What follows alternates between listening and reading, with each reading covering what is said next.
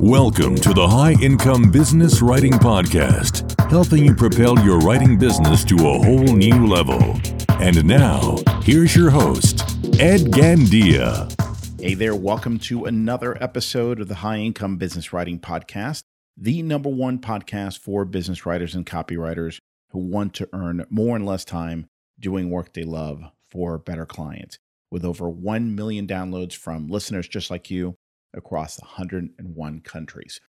Today, I'm going to be talking about the importance of pushing yourself in your business, not because of some desire for greater income necessarily or some other external reward like income, but because of the person it makes you when you push yourself to be better, to take chances, to try new ideas, new approaches, and to enjoy every last bit of the process, including falling down, scraping your knees, hurting yourself. The late Neil Peart was the legendary drummer for the progressive rock band Rush. He joined the band in 1974, 1975, somewhere around there, and he continued through his death from cancer in early 2020. Neil is considered one of the best drummers in history, regardless of the genre. I'll never forget, as a drummer myself in my teenage years, how blown I was in 1986 when I heard their music for the first time. I had heard some of their more popular songs on the radio, like Tom Sawyer and such, but it was kind of in the background. And I will never forget it. I went to the library. Our library at the time had record albums you could check out, not just books, but they had record albums. And I remember one day going after school and checking out a few records, and a couple of them were Rush albums. And I remember thinking, oh yeah, I remember these guys, and I've heard that the drummer is really good. I put one of the records on, and it's one of those pivotal moments in my life where, again, as a young drummer, I had never heard drumming like that. Neil and Rush were a huge influence on me. I've read articles that say that whatever music you're really into at around 14, 15 years old will stay with you forever. I was close to that age, a little bit older, but it's really held true. Even though I've moved on from that, every time I listen to Rush, and every once in a while I'll just play a Rush playlist, it just takes me back. I will never, ever, I'll be 85 years old and I will still be listening to it every once in a while. After 30 years for Neil of playing drums at that master level, and he'd been with Rush for 20 years, so this is like the mid-90s. This guy was at the top of his game, so this is a little bit later. He's made it. He's arrived. He's one of the very best in the world, in the history of rock drumming. No one disputed that. So here's what I found shocking. He did something unimaginable. He decided to take drum lessons from the jazz drummer Freddie Gruber. And not just take lessons, but to reinvent the way he played drums. I mean, like the whole process, the whole technique, how he played, his grip, the way he approached the kit. He wanted to reinvent his whole approach and technique from the ground up, a complete overhaul. That is pretty much unheard of, especially when you're at the top of your game like that after 30 years of playing your instrument at that level.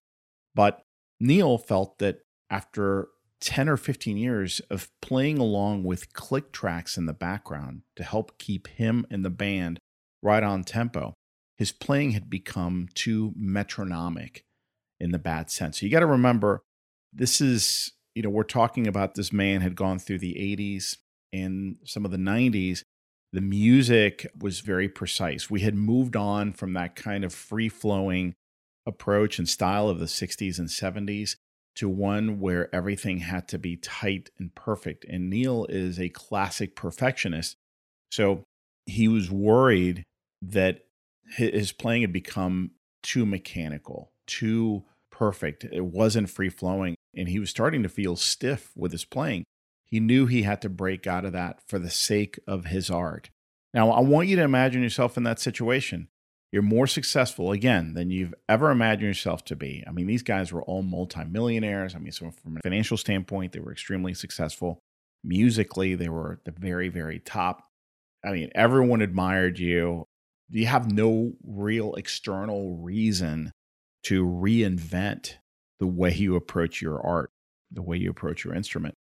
But Neil knew that he had to push himself. He knew that success is not all found in your current state. Success is about pursuing progressively more challenging goals. It's about pushing yourself as an artist, as a professional. And as scary as that might have been, Neil changed everything about his drumming. Something, again, an approach he'd been doing the same way since he was a young teenager. And what I found interesting is when asked in an interview why he wanted and why he was overhauling his approach, his technique, his methods, here's what he said. And I quote, "After 40, 45 years of playing, I wanted to push myself and open up this whole new frontier. I've been able to do that as a lyricist and as a prose writer and now as a drummer. You have to challenge your own limitations and your own expectation of yourself." End quote. So the way I read that is Neil felt that success is not an act. It's not some sort of destination. It's not measured by external factors. Success is a habit. The pursuit of excellence is a journey. It's not a destination. And Neil's reinvention of his art, and let's just call it his business, he reinvented his business, is not unique. It's not unheard of. I mean, you've seen this elsewhere. In fact, as you're listening to the story, you're probably thinking of other examples. Tiger Woods has changed his swing at least 3 times during his career. I mean, keeping in mind that what you're risking when you make these changes, what you're risking at the next tournament, that is a huge, huge thing to take on and to commit to. Baseball pitchers have reinvented their pitch mid-career. So have Olympic swimmers, weightlifters, and even Olympic jumpers. So I recently read an article about Dick Fosbury. I've never heard of him before, but apparently he was a young college athlete who did something could be considered crazy at the 1968 Summer Olympics in Mexico City. So he jumped over the bar backward on his back. Now, that may not sound too crazy because that's how we all know the jump is made, right? But from 1890 to 1968, high jumpers went over the bar in a handful of ways, but always with the intent to jump and land on their feet. Everyone thought that landing on your feet was the safest way to do it. So no one tried anything differently. It just didn't even cross their mind. Like, why would you do that? But Fosbury changed that in 1968. He reinvented his entire form and technique. Again, I don't know the backstory, but I have to imagine a young man who has spent, maybe 10 plus years every single day practicing the high jump a certain way and suddenly decide, hey, I have an idea I want to try and I'm going to change the way I do this. Well, it worked, and it worked like crazy. He shattered the previous Olympic record by clearing the bar at 7, 4 1/4 feet, and he went on to win the 1968 Olympic gold medal. But you have to understand, just like with Neil, just like with all these other professionals at the top of their game, this was very controversial. People ask, well, why are you doing that? You're at the top of your game. Why are you going to change things? Even Fosbury's coach criticized him heavily for doing this, and he claimed that it was ridiculous and would lead to fatal injury. In fact, his coach said, this is going to cause a lot of young kids to break their neck and become paralyzed because they're going to try to imitate you, because based on your results, they're going to realize that this is going to get them better results and they're going to hurt themselves. So where am I going with this? So let's bring this to our world. Over the past 3 years or so, and I'm going to get a little personal here, I found myself striving for comfort and safety. Not all the time, but certainly more than I have in years past. I've reached a point in my business where I do very well for myself because I've gotten very good at what I do. I've been helping freelancers for 14 years now. I've been coaching formally for 10 years, coached hundreds of professionals. I add tremendous value to my clients. I help them generate massive breakthroughs in their business. And by the way, I'm not ashamed to admit that. You'll see where I'm going with this. If you're good at what you do, and I know you are, you shouldn't be ashamed of that. You should talk about it. You should be open about what you're good at and what you need to work on. We all have both. But with that level of performance and success and achievement, I've also become comfortable. And it's something I've realized over the past few months. And I think this is very common. I think it's part of being human. We're wired to conserve energy to stay safe, and comfort is part of that. We naturally seek comfort and safety. And the more of it we get to enjoy, the more of it we want, and the harder it is to then let go of it. And that's what that scared me a little bit over the past few months. And maybe you can relate. Let's just say that you've spent years trying to get to a certain level. I know many of us spend our 20s as an example, maybe even 20s and 30s, trying to get to a certain level in our career or in our business. You finally get there after a lot of work, a lot of sacrifices, and you start enjoying the rewards. And sure, you might still go after bigger goals. Most of us do. But the older you get, the less dramatic and risky the goals you go after. And it's just so easy to justify that approach in the name of, well, I have a family, I have responsibilities, I can't really take any chances. The question is that true? Or is that something you're just telling yourself? Is that a story you're telling yourself? We don't take big chances because we know the risks are higher. There's a risk of serious loss in some cases, or at least that's what we tell ourselves. And of course, all these risks are relative. I mean, when you think about it, look back in your life and your career, and there are things you do now that you don't really think much about. But a few years ago, maybe it would have been out of the question. You would have never tried that. I have a good friend who's absolutely terrified of the idea of self-employment. When we talk about work, he admits it. Look, I would never do that. I don't have the guts. I don't have the risk tolerance for that. But, I'm out there every day making a living on my own. So are you. I don't have a Fortune 500 company like my friend does behind me, supporting me with all kinds of resources and people and, a safety net in terms of benefits and a steady paycheck. I'm out there every day like you are, taking risks, and I don't think much of it. Yet I have my own set of fears about new levels of performance. So when I look up, he's looking up at me, I'm looking up at other people, other potential levels of performance, other things that I could be going after. And I'm asking myself, well, gee, why rock the boat? Why change what's working so well? I mean, I'm in a good spot. But here's why it matters. Because eventually you have to admit to yourself that continually succeeding at your current level of comfort has big risks. You think that going after bigger levels has huge risk, but staying where you are has even bigger risk. You may not realize it because your bank account looks great. Your clients are happy. You might even have more work than you can handle right now. But thing is, staying comfortable can easily impact your psyche in a negative way. And that alone can have a negative impact on your work performance. In his new book, Be Your Future Self Now, Dr. Benjamin Hardy talks about this quite a bit. He explains that for certain mundane skills, such as driving your car or tying your shoes or those sorts of everyday activities, running on autopilot is a good thing. It frees up your mind to do other things. It would be very, very difficult just to kind of manage your day and deal with everyday things if you had to really actively, cognitively engage in all those activities. But when it comes to developing skills or learning or improving your craft and boosting your performance, he argues that this kind of skills automation, automacity, he calls it, causes you to get stuck and even slowly decline over time. And he cites research showing that doctors, for example, who have been in practice for 20 years are usually less skilled than they were fresh out of medical school, which sounds completely insane and counterintuitive. Why would this happen? Well, it turns out that doctors get stuck in habitual ways of thinking and acting. They're just like we do. They don't update their models or their approaches for years. I mean, why would they, right? They seek comfort, they seek safety, they get to a certain level of achievement, like, oh, finally, all these years of struggle and, trying to learn new things. And I'm finally here. I think I got a handle on 98% of things that come my way. And that's a great place to be. But as Hardy explains in the book, and I quote, rather than having 20 years of experience, they often have 1 year of experience repeated 20 times. That's so powerful. I'm going to repeat it. He says that rather than having 20 years of experience, they often have 1 year of experience repeated 20 times. Huge difference. This is a big problem for us, for self-employed professionals.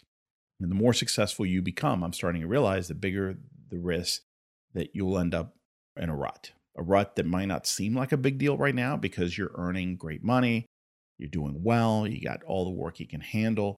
So you associate the current state of your pocketbook, let's say, with your current level of skill.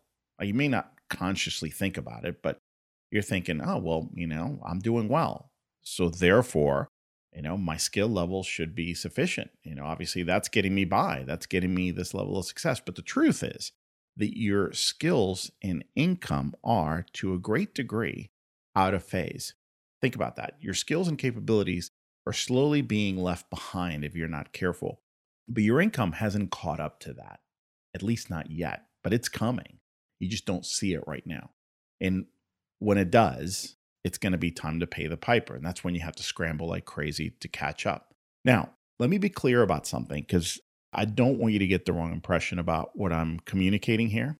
When I talk about the dangers of staying too comfortable for too long, I'm not saying you should work harder. Now, sometimes this, of course, entails hard work, but this is not about working harder. This is not about working longer hours. Hard work is often part of this, but that's not the point here. I'm not suggesting that you start working harder, longer hours. I'm not trying to shame anyone, including myself, for wanting to enjoy greater work-life balance, because that is a beautiful thing. I want to enjoy a great lifestyle. I'm sure you do too. I don't want to work crazy hours. I don't necessarily want to work like I did 20 or 30 years ago when I was hustling like crazy to try and get ahead. My priorities have shifted. I have other responsibilities, other roles in my life that I prioritize. I know that there's a cost to working at that level for a long time, or especially right now, to step it up like I did 30 years ago. What I'm suggesting here is way more subtle than that. And I hope the message doesn't get lost or misinterpreted. I'm talking about changing things up, trying new things, innovating in your business. Just to give you some examples, maybe you haven't caught up to things such as new types of projects that are gaining momentum that you can learn more about and start pursuing.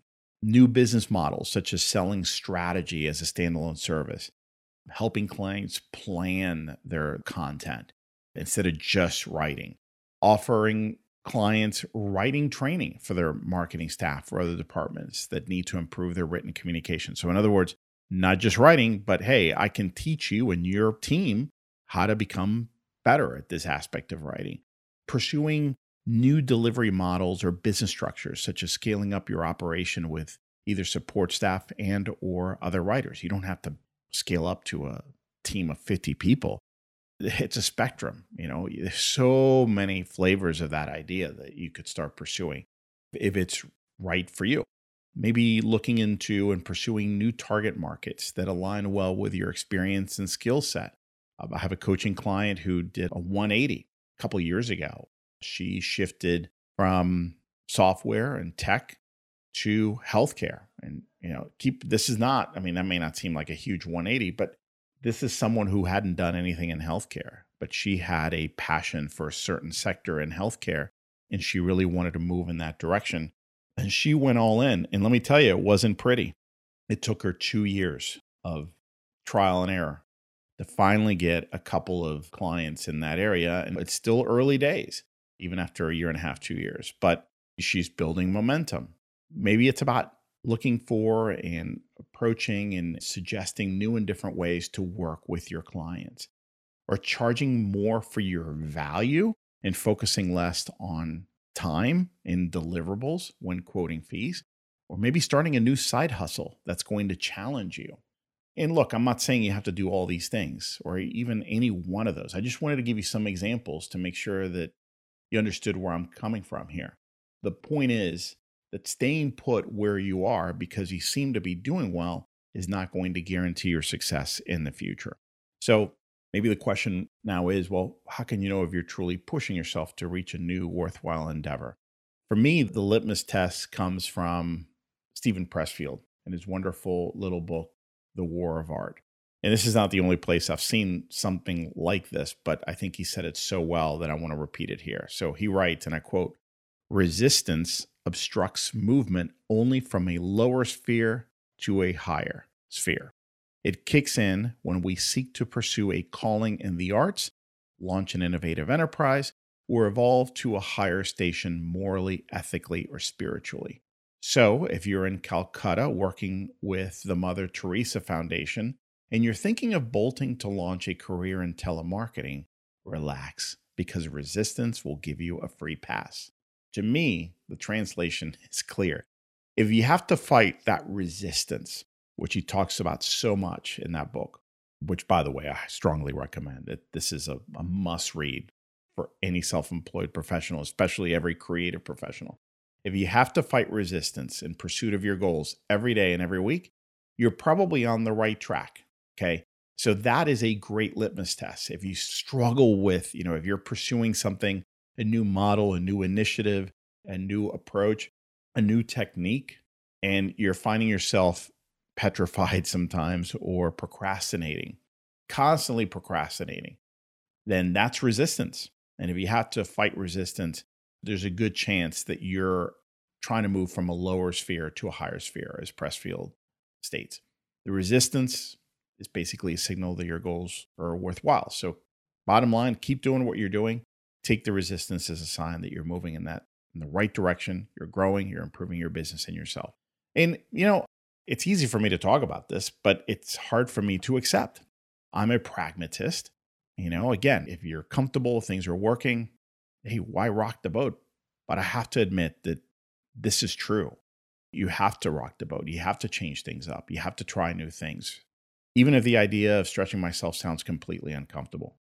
Going back to Benjamin Hardy in his book, Be Your Future Self Now, he quotes Dr. Anders Ericsson, an expert on the subject of deliberate practice and expert performance, who says, and I quote, "The experts deliberately construct and seek out training situations to attain desired goals that exceed their current level of reliable performance." And that's the key, isn't it? Reliable performance.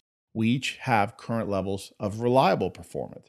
We know what we can reasonably expect in terms of income, for example, from that level of performance. When we're not happy with the results, we work deliberately to raise our skills and capabilities. But when we're generally happy with the results, that's when we risk getting stuck in a rut.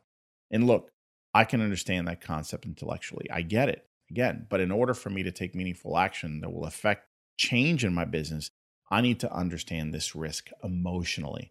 In one of the chapters of that book, Hardy gave me exactly what I needed when he framed the issue a different way. He said, and I quote, "If you want to become your desired future self, play at his level."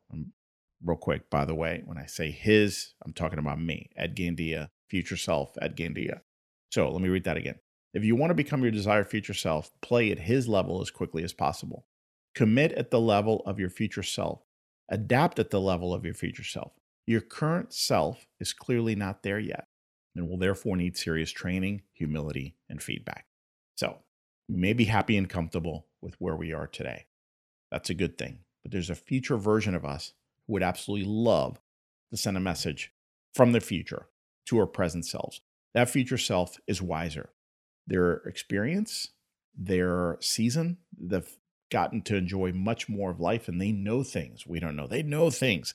They're a very different person than your present self. So based on what I share with you today, here's my question, something to really ask yourself, maybe even journal on.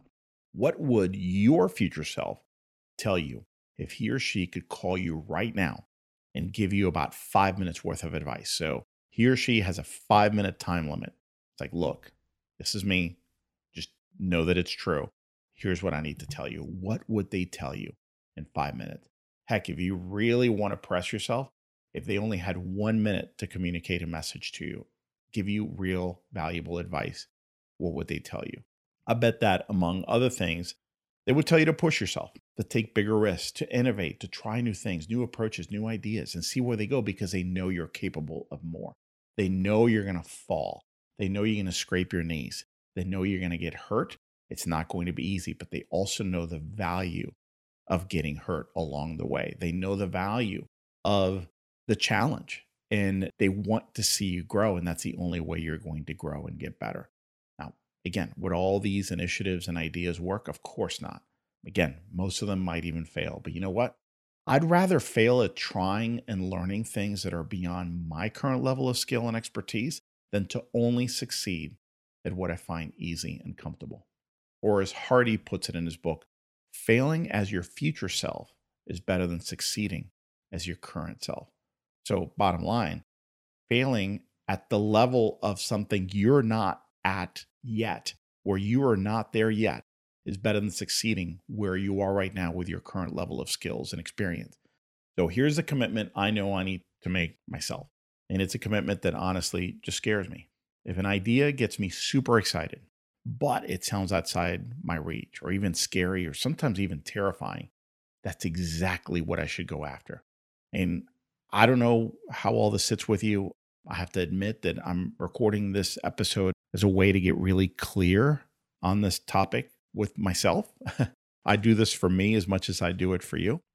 My hope is that it at least inspires you to think about comfort and safety a little differently. If you're still in that struggle, early years, and you're just trying to get somewhere, this may not resonate with you right now. And I welcome you to come back to this and see how it sits with you later. But if you're there now, if you know you've done well, you're successful from an external standpoint, you have the things and the circumstances that anyone looking from the outside looking in would think of as, wow, you've arrived.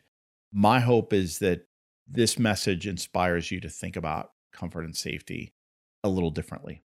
And look, comfort and safety, those are all wonderful things. We all need them. It's a part of being human. It's a core need that every human has. But I don't believe we should seek comfort and safety at all costs. This has been Ed Gandia. I hope this message has resonated with you today, and I hope you have a wonderful rest of the day. Thanks for listening. Well, that's it for today. I hope you enjoyed the episode, and just a quick reminder to grab your free copy of my latest book, Earn More in Less Time, the proven mindset, strategies, and actions to prosper as a freelance writer. You can get your free copy at b2blauncher.com, where you will also find the detailed show notes to this and all my other episodes. Enjoy and have a great day.